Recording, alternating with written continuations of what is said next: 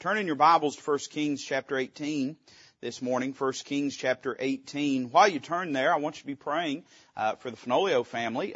They are right now at the hospital, and hopefully Hannah will be having a baby here very, very soon. So I want you to pray for them and for that endeavor. Now, if she has a puppy or a dinosaur or something went wrong, amen, but we expect her to have a baby. And so I want you to be sure and pray for them. I'm excited for what God's done in their life, and you be lifting them up. And many folks have needs. Amen. Time would fail us to mention all the needs. There's folks sick, folks having surgery, folks bereaved, folks struggling, got kids that's messed up, grandkids messed up, and they just want to see God work. And I'm just glad that God is a big God. I'm glad we never weary Him with our prayers. He gets weary with our hypocrisy, but He don't get weary with our needs. Amen. We're a needy people, but we've got a great big God. And I'm so thankful for that. 1 Kings chapter number 18. To give you a little idea of what's going on in our passage before we read our text. The children of Israel have been living in rebellion, disobedience, and sin towards the Lord.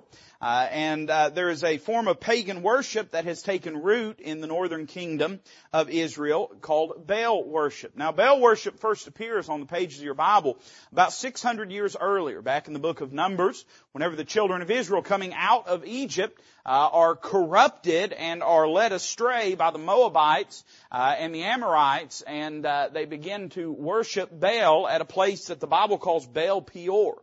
And they begin to worship this false god who was one of the predominant false deities, false gods, false idols in the ancient world. And they began this form of worship, and it seemed to just intermittently pop up, sometimes for entire generations. They would be held under its sway. And then God would move and God would work. God, through the book of Judges, He'd send a judge. Sometimes in the books of 1st and 2nd Kings, He'd send a righteous king. But He was always seeking to woo His people back unto Him. I'm glad we have a God that's patient. I'm glad we have a God that's loving. I'm glad we have a God that when we get messed up, it don't mess Him up. I don't know about you, but sometimes, man, I guess this is part of being married. Sometimes you ever had one of them days where you woke up and your spouse was messed up and it messed you up? You ever have one of them days? And where they're just in a bad mood, something's wrong, something's out of order, and they're messed up, now you're messed up. That goes back to the old saying, if mama ain't happy, ain't nobody happy. Amen? And I'm glad when we get messed up, it don't mess God up. He's the same yesterday, today, and forever. And I'm glad we have a consistent, righteous, immutable God who does not lose patience with us. And so He would woo His people back unto Himself. One of the darkest seasons of Baal worship throughout all of Israel's history happened during the reign of a king by the name of Ahab. Part of the reason it was so severe is because Ahab had a wife by the name of Jezebel, and she was a wicked influence in the kingdom of Israel. And though Ahab certainly permitted and participated in the Baal worship, it was Jezebel that sort of promulgated it and propagated it. She that pushed it and really encouraged the children of Israel to embrace Baal worship. Well, God, in mercy, answered that by raising up a man by the name of Elijah. Elijah is one of the great prophets in the Old Testament. In fact, he is sort of identified with the ministry and office of a prophet. And Elijah was raised up for a season, for a moment in time, to stand against the influence of Baal worship in the nation of Israel. And so if you were to go back to the previous chapter, you would find that God raised up Elijah, who walked into the throne room of King Ahab and declared unto him by the word of the Lord that there would be a famine in the land as the judgment of God for their disobedience. Elijah then turns around, walks out. I'm sure that Ahab was laughing that day that he did that. He was probably laughing the next day, and the next day, and the next day, and then probably the day after that, it wasn't so funny anymore. Because it had not rained. And in fact, for 3.5 years, it would not rain upon the land of Israel. God's judgment was resting upon the nation. God did some amazing things in Elijah's life during that season in chapter number 17. But when we get to chapter 18, the time has come for God to sort of address and to wrestle His people to a place of submission.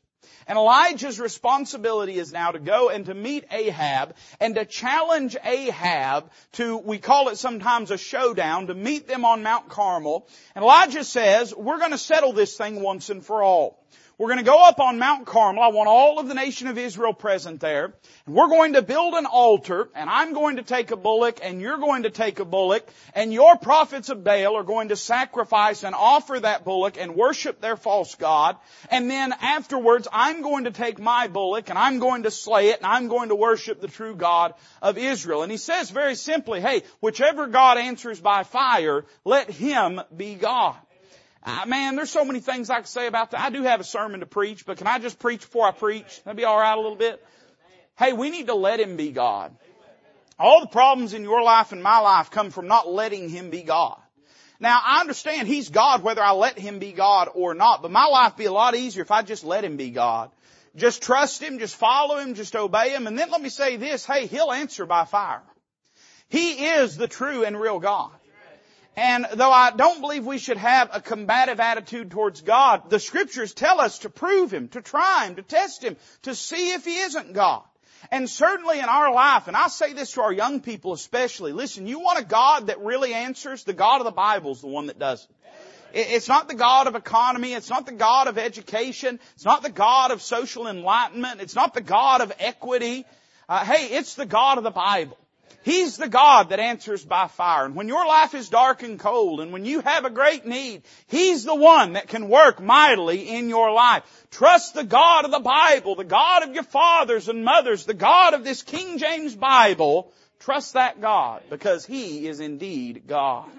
So Elijah gathers the children of Israel, and they gather together for this, we could call it a contest, a showdown, but it was really a proving ground to show who was truly God. And we pick up our text in verse number 20. 1 Kings chapter 18, verse number 20. The Bible says, So Ahab sent unto all the children of Israel, and gathered the prophets together unto Mount Carmel. And Elijah came unto all the people and said, How long halt ye between two opinions? If the Lord be God, follow him. But if Baal, then follow him. The people answered him not a word. Then said Elijah unto the people, I, even I only, remain a prophet of the Lord. But Baal's prophets are 450 men. Let them therefore give us 2 bullocks, and let them choose 1 bullock for themselves, and cut it in pieces, and lay it on wood, and put no fire under. And I will dress the other bullock, and lay it on wood, and put no fire under. And call ye on the name of your gods, and I will call on the name of the Lord. And the God that answereth by fire, let him be God. And all the people answered and said, It is well spoken. And Elijah said unto the prophets of Baal, Choose you 1 bullock for yourselves, and dress it first, for ye are many, and call on the name of your gods, but put no fire under. And they took the bullock which was given them, and they dressed it, and called on the name of Baal from morning even until noon, saying, O Baal, hear us. But there was no voice, nor any that answered. And they leaped upon the altar which was made. By the way, man, can I just say what you're seeing is a picture of the modern day contemporary movement. They got to put fire under because there ain't none coming from above. And then when it don't burn, they just jump on it and leap on it. And they think through activity and through energy and through entertainment they can produce something that can only be produced by the hand of God. Say, preacher, you think you got it figured out? No, I'm saying I ain't the one that can figure it out. I'm saying I need him. Amen. I'm saying I don't want no fire under. I want that fire from above. That's the only thing that can change lives. That's the only thing that can make a difference. They put no fire under. And the Bible says, verse 26, they took the bullock which was given them, and they dressed it and called on the name of Baal from morning even until noon, saying, O Baal, hear us. But there was no voice nor any that answered. And they leaped upon the altar that was made. And it came to pass at noon that Elijah mocked them, and said, Cry aloud, for he is a God. Either he is talking, or he is pursuing, or he is in a journey, or peradventure he sleepeth, and must be awakened. And they cried aloud, and cut themselves after their manner with knives and lancets, till the blood gushed out upon them. It came to pass, when midday was past, and they prophesied until the time of the offering of the evening sacrifice, that there was neither voice, nor any to answer, nor any that regarded. And Elijah said unto all the people, Come near unto me. And all the people came near unto him, and he repaired the altar of the Lord that was broken down. And Elijah took 12 stones, according to the number of the tribes of the sons of Jacob, unto whom the word of the Lord came, saying, Israel shall be thy name. And with the stones he built an altar in the name of the Lord. And he made a trench about the altar, as great as would contain 2 measures of seed. And he put the wood in order and cut the bullock in pieces and laid him on the wood and said, fill 4 barrels with water and pour it on the burnt sacrifice and on the wood. He said, do it the second time. And they did it the second time. And he said, do it the third time. And they did it the third time. And the water ran round about the altar. And he filled the trench also with water. And it came to pass at the time of the offering of the evening sacrifice that Elijah the prophet came near and said, Lord God of Abraham, Isaac, and of Israel, let it be known this day that thou art God in Israel, and that I am thy servant, and that I have done all these things at thy word. Hear me, O Lord, hear me, that this people may know that thou art the Lord God, and that thou hast turned their heart back again. Then the fire of the Lord fell and consumed the burnt sacrifice and the wood and the stones and the dust and licked up the water that was in the trench.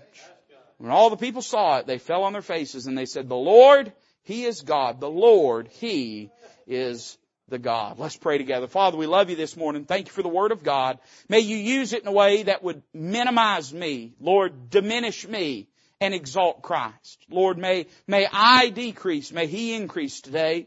May this entire sermon be about You and what You can do in our lives. And may You receive glory unto Your name. Father, we love You. We're trusting You for what will take place. We ask it in Christ's name. Amen.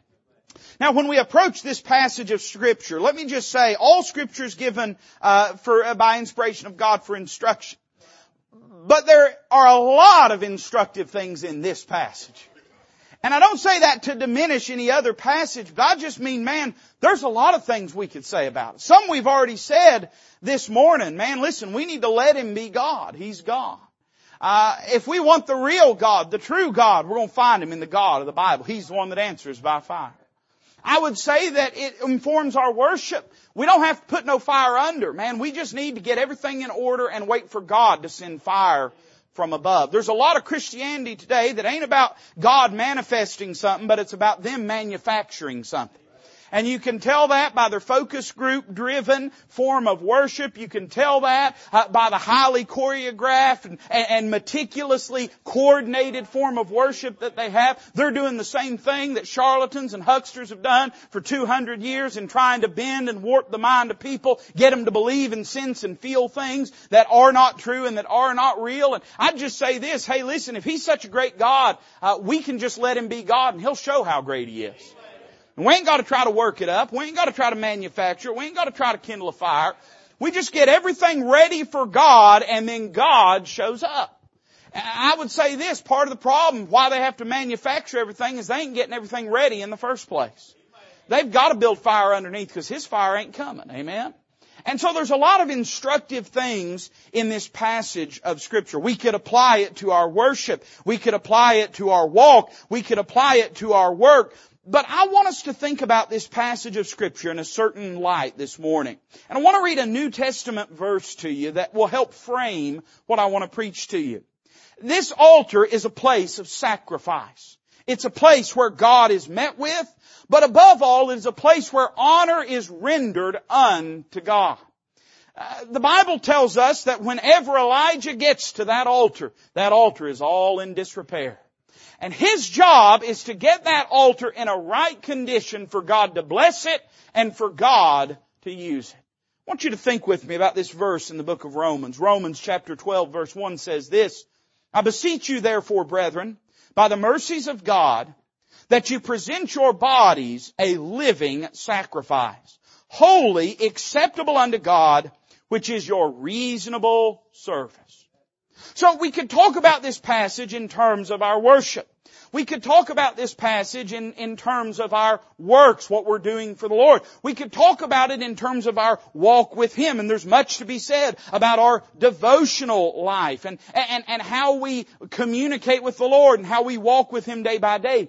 But I want us to instead think about this passage in this context. This altar is in many ways a picture of a person's life.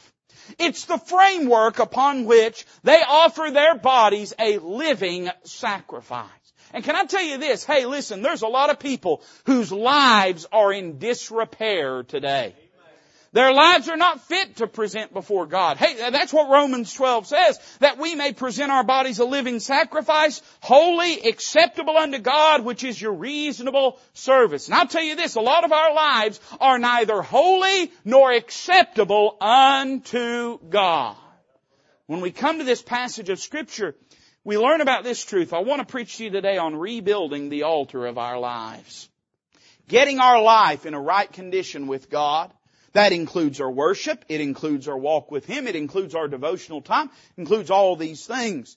But instead of narrowing in on one, I want you to instead look at the scope of your life and ask yourself this. Am I giving God a holy and acceptable sacrifice with the way I'm living my life? Notice 3 thoughts with me and we'll be done this morning. I want you to think with me first about what we learn from the forsaking of the altar.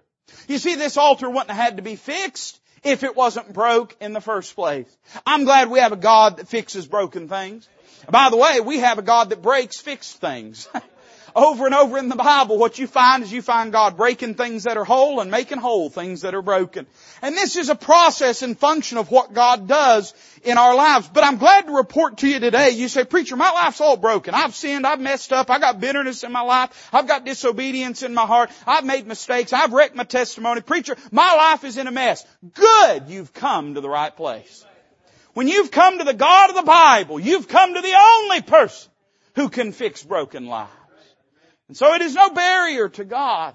And I think it's important that we understand how we got that way in the first place. Notice 3 things about the forsaking of the altar. How'd this happen, preacher? How did they get in this shape? Well, I'd have you notice, number 1, that the altar was deserted.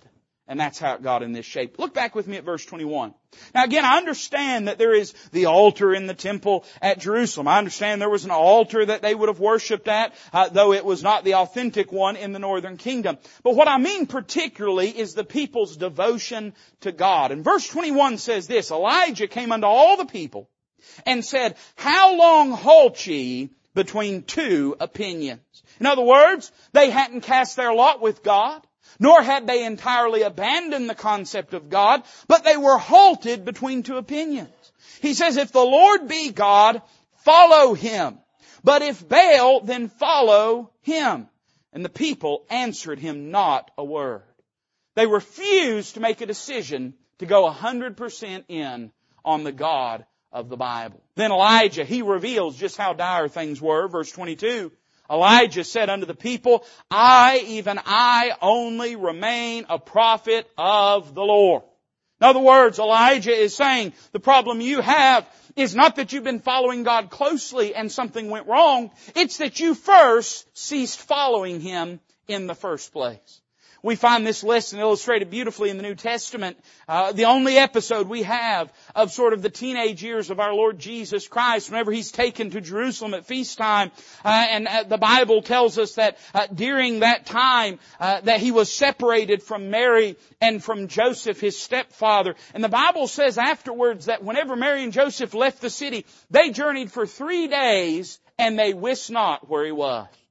In other words, they quit drawing and walking close to Him, and that's when they lost track of His presence. Peter got into trouble when he did what? When he followed the Lord afar off. Can I tell you this? Hey, listen, you want your life to get messed up? And I don't know what he does, but I'm saying you want your life to be in broken pieces? It doesn't take making a resolved commitment to live in sin. Very few people whose lives are broken did they set out to break them in the first place. Here's what happened. They just quit walking with Him. They just quit following Him. They just quit worshiping Him. They deserted the altar. Can I apply this to your devotional life? Hey, listen, the quickest way to get messed up, quit reading your Bible. Quit praying. Quit walking with God. Quit living consciously in His presence. Quit living day by day close to Him. See, here's where it all began. This false altar could have never existed in the northern kingdom had it not been that they had split off and forsaken the true altar in Jerusalem in the first place. And it always begins in our life with a deliberate decision, as the church at Ephesus did, to leave our first love. I would say this, the altar was deserted. That was part of the problem. But not only that, look down at verse 28. The prophets of Baal, they're frustrated. They've been praying for hours and hours. They no doubt are exhausted. And for them, this was a very arduous activity. Whenever Baal didn't answer, because Baal can't answer, because Baal ain't real, they began to leap upon the altar. And when that wouldn't get the job done, notice this, the Bible says in verse 28, they cried aloud and cut themselves after their manner with knives and lancets till the blood gushed out upon them.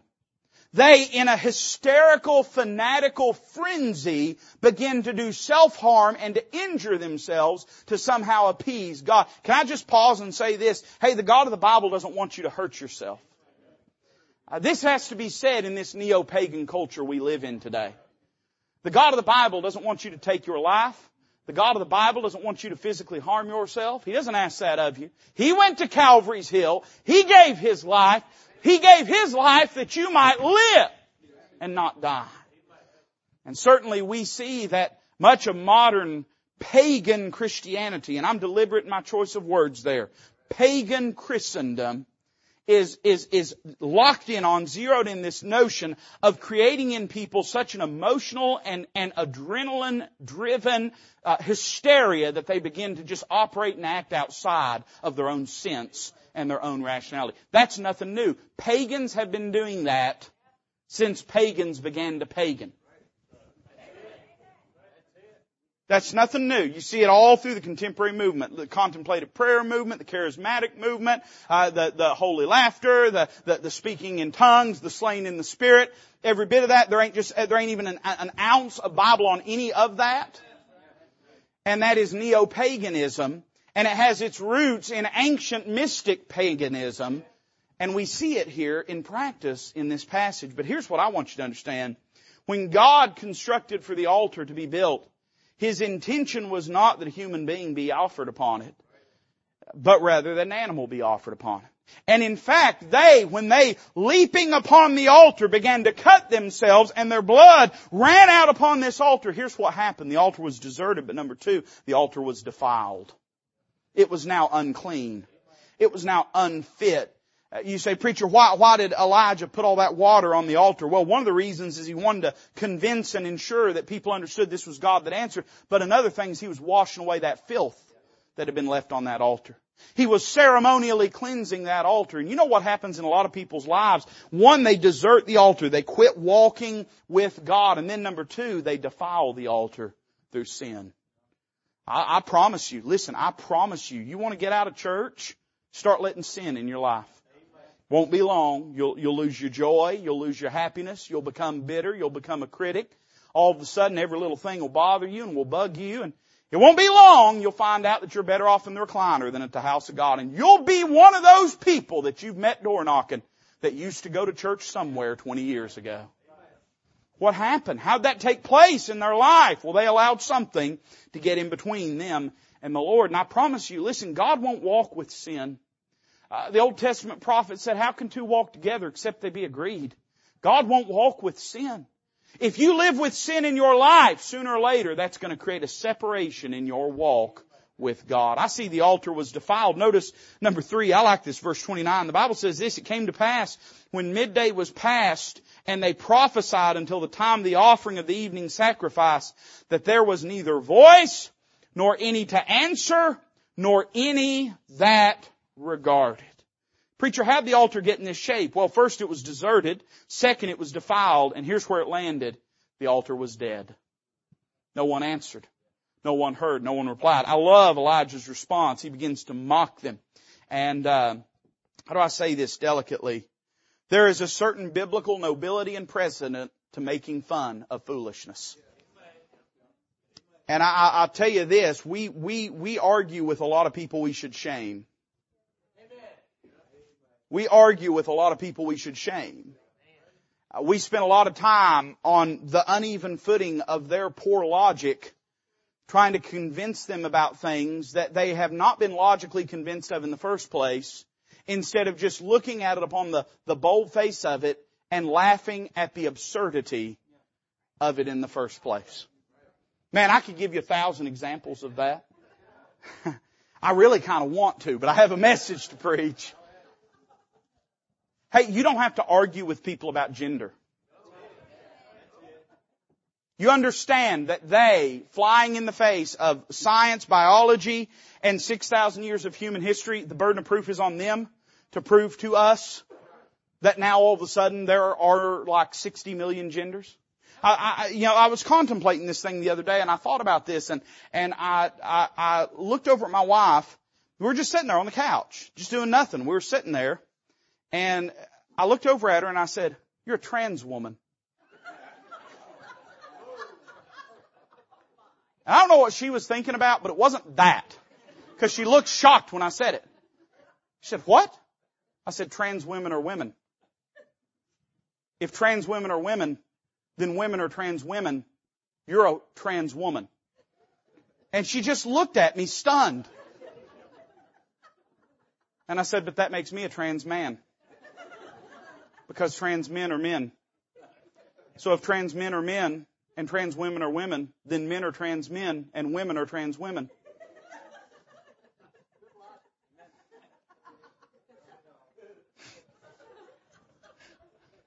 Which means at the end of the day, there's no such thing as a trans woman. Because trans women are women. And so a person is either a woman or a man. We used to have this figured out. How'd we lose the stream of that somewhere along the way? You know? And there's just a lot of stuff we argue that, hey, there's a biblical precedent for shaming and mocking. And let me say this, it should not be done with an ugliness. But with discernment and discretion, we should laugh at the absurdity of wickedness. Hey, God laughs at the calamity. It's okay. And again, we need to temper that with love, speak the truth in love, be kind, but people need to understand that some things are stupid.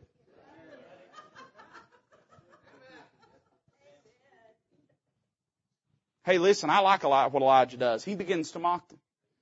And here's the deeper point. Listen, just in case somehow you were robbed of your irony bone whenever you were born.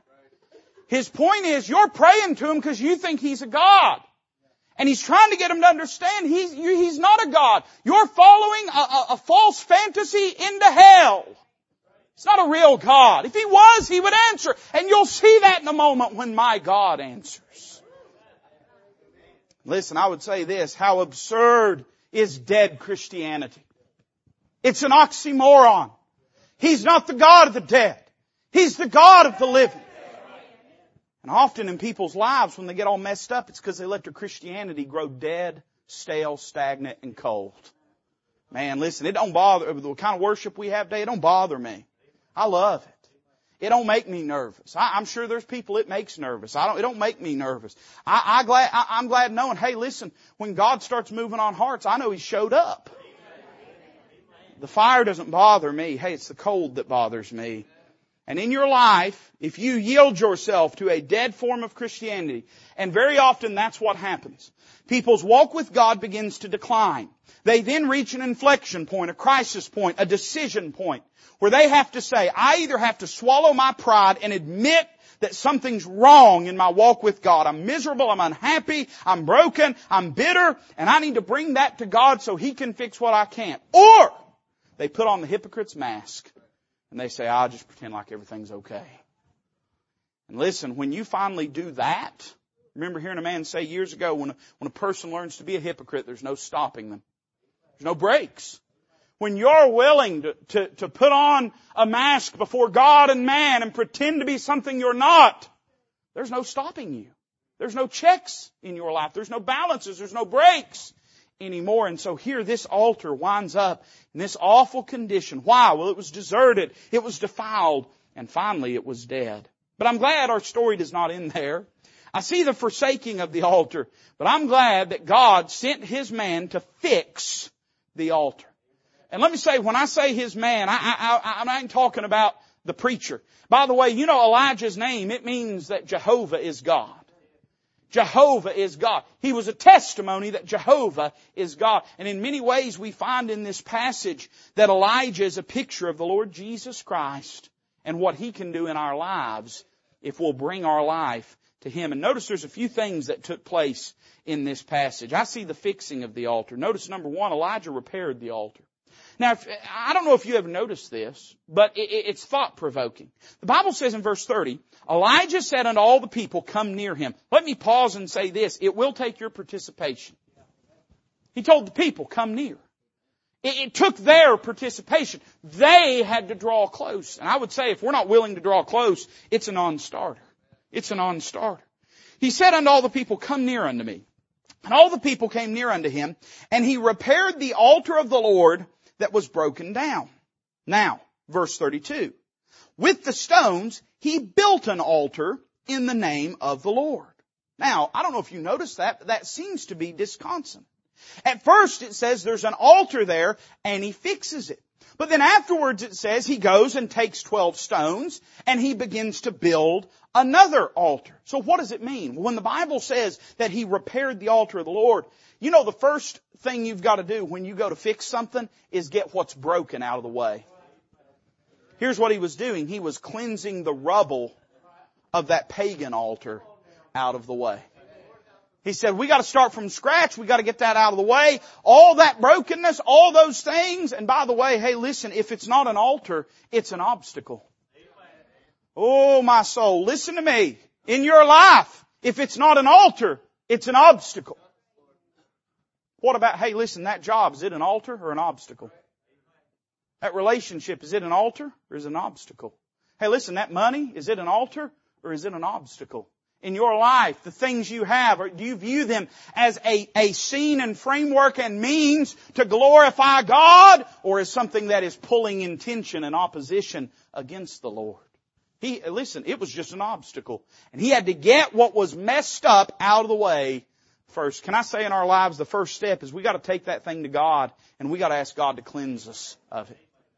When are we going to get it in our mind? Preacher's been saying it for, I don't know, I guess, ever since preacher's been preaching, that a sin of omission is still a sin. You not doing what you're supposed to do is a sin, just like you doing what you are not supposed to do.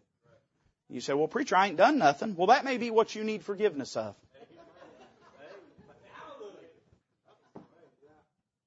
I'm just as sick of our politicians because of what they're doing as I am because of what they're not doing.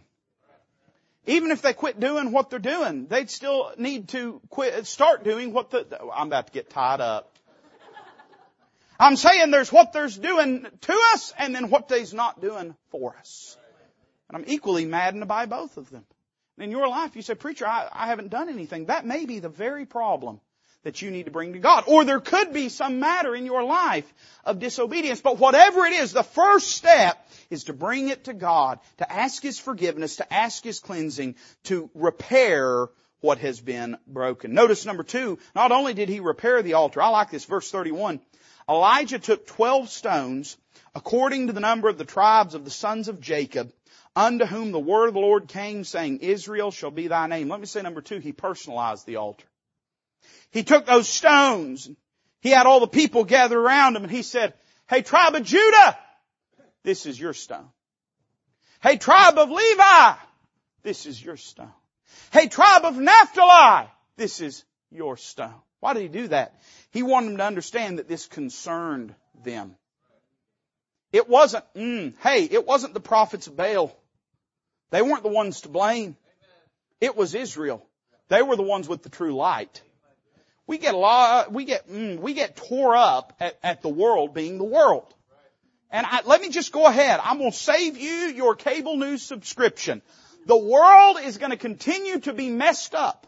And it's going to be messed her up more day by day than it was the day before.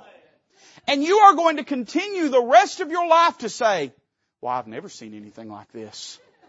It's not going to get better. Hey, listen, the all-millennialists had it wrong. It's not getting better. We're not on a trajectory up. We're on a trajectory down. And in our lives, hey, listen, we need to understand that until it becomes personal to us, we can look around and say, well, it's the world. The world's so messed up, preacher. The world's so broken. The world's always been broken. What do God's people look like? What do God's people look like? The fault does not lie with them. You say, but preacher, aren't they guilty? Sure. And a holy God's going to judge them one day. But they've always been guilty. If the church has grown tepid and lukewarm, it's not the world's fault. It's the church's fault. And in your life, if your life is in disrepair, you got to quit blaming other people. I know that's real simple, but we seem to really struggle with it. Your problems are your problems, not somebody else's. And until you face that, nothing will change in your life. As long as you can seek to port out all your problems and lay them at someone else's feet, here, guess what? They ain't going to fix your problems. Because they ain't their problems. You can say it's their problems, but that don't change the fact that ain't no skin off their nose whether you get messed up or whether you get right. And so until you own the problems in your life, you're never going to see change. I see he personalized the altar. Verse 32 says this, with the stones he built an altar in the name of the Lord, and he made a trench about the altar as great as would contain 2 measures of seed. And he put the wood, I like this phrase, he put the wood in order and cut the bullock in pieces and laid him on the wood. In other words, he repaired the altar, he personalized it, but then he ordered the altar. He didn't just throw it up there haphazardly. He understood that if God was going to move on an altar, it had to be an ordered altar. He had to set things in a right position and consideration if he wanted God to move. Here's what we often want to do. We want to come down and take all that rubble and pile it at the altar. And say, God, forgive me. God, cleanse me. God, help me. And God, guess what He does? He forgives you. He cleanses you. He helps you. But then you go right back to the same disorderly, chaotic, spiritual existence that you were in. You go back, you don't fix your Bible reading, you don't fix your prayer time, you don't fix your testimony, you don't fix your witnessing, you don't fix your faithfulness, your attendance to church. I mean, listen, we've not hit the ball about this thing. You understand this, right? I can't fix you. These people can't fix you. Only God can fix you. Only He can do this. And you're going to have to follow the prescription of His Word, the order that He set forth. And it's not to be barely there. It's to be all in. You got to set your life in order. Why would you think that you could go back to that same life and not see any change when nothing has been changed? I see He ordered the altar. And then I see this, verse 33. He said, fill 4 barrels with water and pour it on the burnt sacrifice and on the wood. Now this is interesting. Water in the Bible is indicative. It pictures 2 different things. Okay? Water, when it is being consumed, it pictures the Holy Spirit. Water, when it is cleansing, washing, it pictures the Word of God. And there's some other situations water may have some significance, but predominantly, those are the 2 ways that water is used to picture things in the Bible. It's either consuming or it is cleansing. Can I ask this question? What was this water doing? Well, we know that it was cleansing away that which had been defiled. But the Bible says that the fire from heaven consumed it. So you say, well, preacher, which is it? And I say, yes. I think it's a picture of both, the Word of God and the Spirit of God. Funny thing about it, where you find His Word, you'll find His Spirit. Where you find His Spirit, you'll find His Word. Ooh, I'm going to say that again. Where you find His Spirit, you'll find His Word. If you're in a place that claims to have the Spirit of God working and moving, but it ain't got no connection to the Word of God, it's false. It's not true. It's not legitimate. Because let me tell you what the Spirit of God does. He talks about Christ and He wields His sword, the Word of God.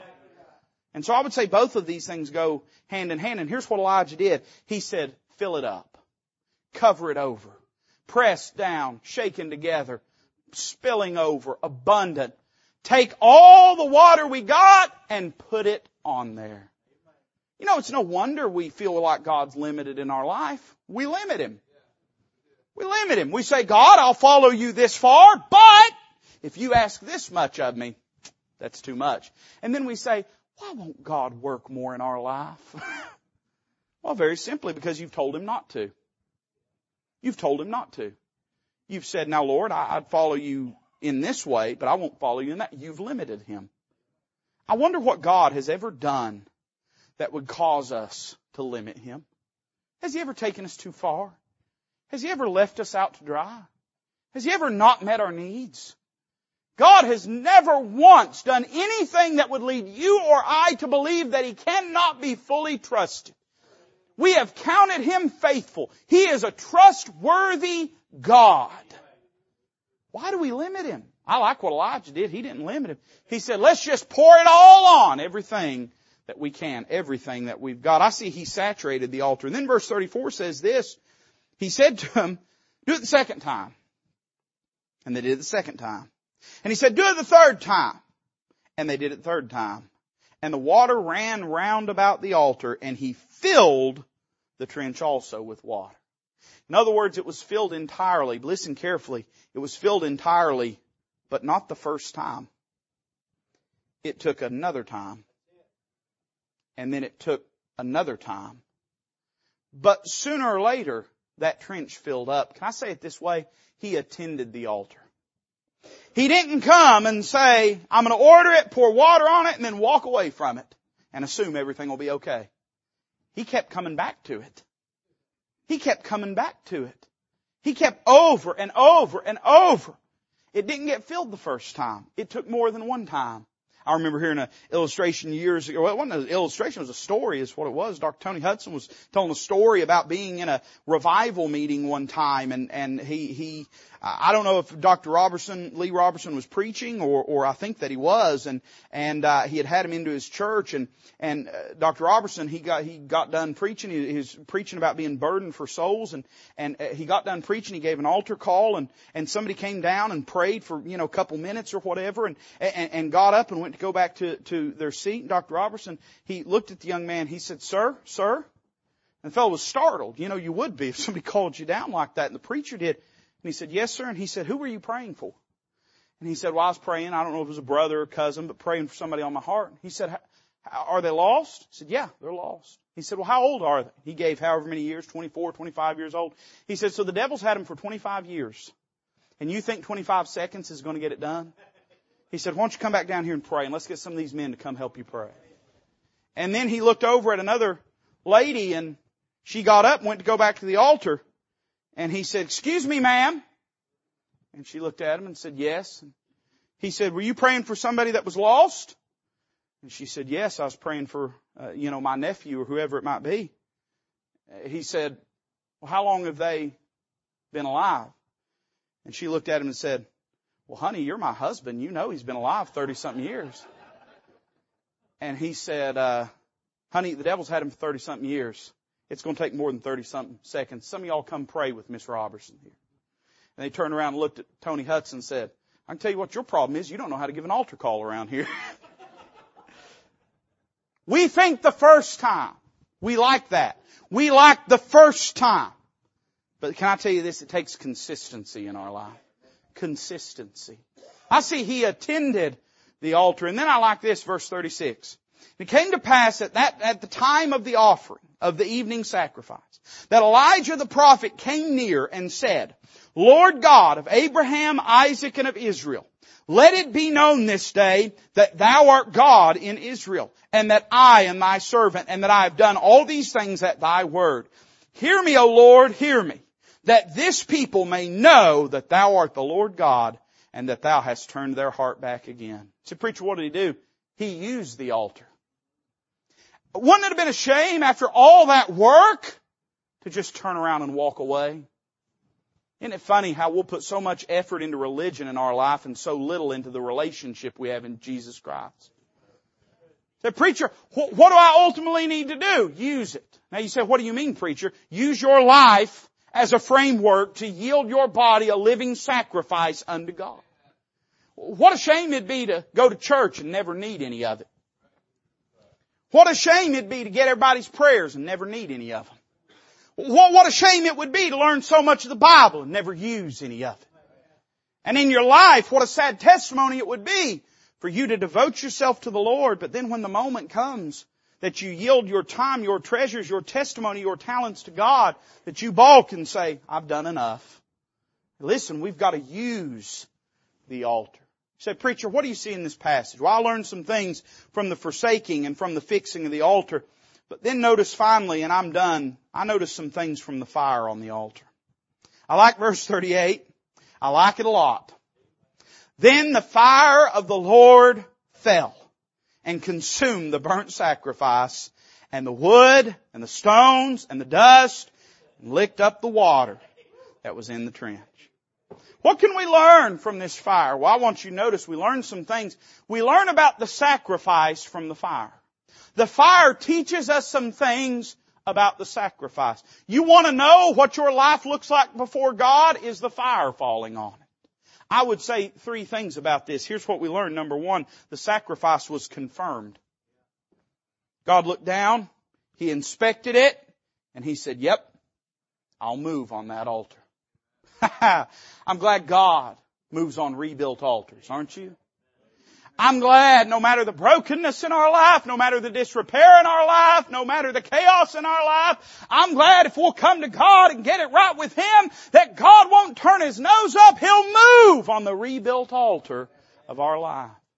I can't tell you the numbers of times I've had people look at me and say, preacher, can God use me? Yes! Yes! Let me save you and me both some time. Yes! If you'll be willing to rebuild the altar of your life and make yourself a sacrifice to Him, yes, He can use you. I see the sacrifice was confirmed. Number 2, I see the sacrifice was consumed. I hope they didn't name that bullock. One of the things you all learned that grew up on farms is there's certain animals you don't name. You don't name pigs. You don't name cattle, right? You don't name chickens, because one day you may have to eat them. Amen. Since we learned how to do stir fry, I quit naming cats. Amen.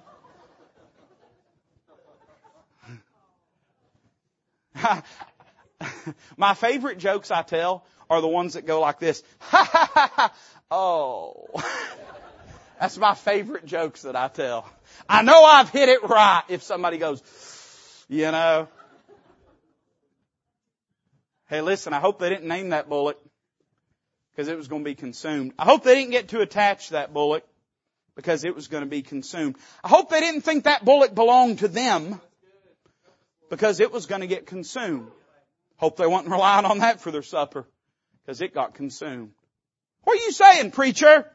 I hope you don't get too attached to those plans and dreams and ambitions because they're going to get consumed. Hope you don't get too attached to that pride because it's going to get consumed. If you're going to be what God needs you to be, if you're going to put your body as a living sacrifice, then you need to expect it to be consumed. And that means this, that whatever you thought it was might not be what it turns out being. And it means this, that whatever your plans and hopes and dreams are, you take them and lay them at the foot of Calvary and mortify and crucify yourself and say, now Lord, my life is not mine. I'm putting it on the altar for you. Noble ambitions have buried many a Christian. Easily justifiable desires have buried many a Christian. The good has robbed many of the best because we never learned to just put it at the altar and say, Lord, whatever you have for my life, that's what I want. I see that the sacrifice, it was confirmed, it was consumed. But I like verse 39. The Bible says this, when all the people saw it, they fell on their faces. I bet they did. They didn't expect fire to fall. See, they thought that Jehovah was just as made up as Baal was. They didn't expect that. Shocked them. When all the people saw it, they fell on their faces and they said, the Lord, He is the God. And then for the people in the back, they said it again. The Lord, He is the God. I see this, the sacrifice. You know what it was? It was convincing. It showed people that didn't know if He was real, that He was real. It showed people that didn't know if He was real, that He was real.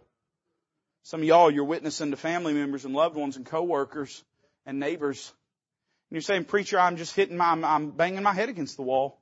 I've witnessed, I've argued, I've talked, I've convinced, I've taught, I've done everything I can do. Preacher, what can I do? I beseech you therefore, brethren, by the mercies of God, that you present your bodies a living sacrifice, holy, acceptable unto God, which is your reasonable service. You know what he goes on to say? That you may prove what is that good and acceptable and perfect will of God. When you do that, it proves some things. It tests some things. It evidences some things. And what you prove and evidence to the world around you is, hey, the will of God, it's good. The will of God, it's acceptable. The will of God, man, it's perfect. And then all of a sudden sinners start saying, that's God's will. That's what God wants to do with me. Boy, I'd love for Him to do that in my life. Hey, it was convincing. And it's no wonder, man. It's no wonder that a lot of people have trouble believing Christians when you feel like Christians have trouble believing the Bible. And you say, well, how do you know they have trouble believing it? Because they don't obey it. You want to be convincing. You want to be a witness. Do it by making yourself a living sacrifice. Let's bow together this morning. Musicians are going to come and play. And I want to give you the opportunity to pour the first barrel. It won't be the last one. It'll be the first one. I want to give you the opportunity to take and bring that rubble down and let God clear it away. I want to give you the opportunity to quit halting between two opinions. And I want you to avail yourself of that moment right now. Father, bless this invitation. May it magnify the Lord Jesus. We ask it in His name.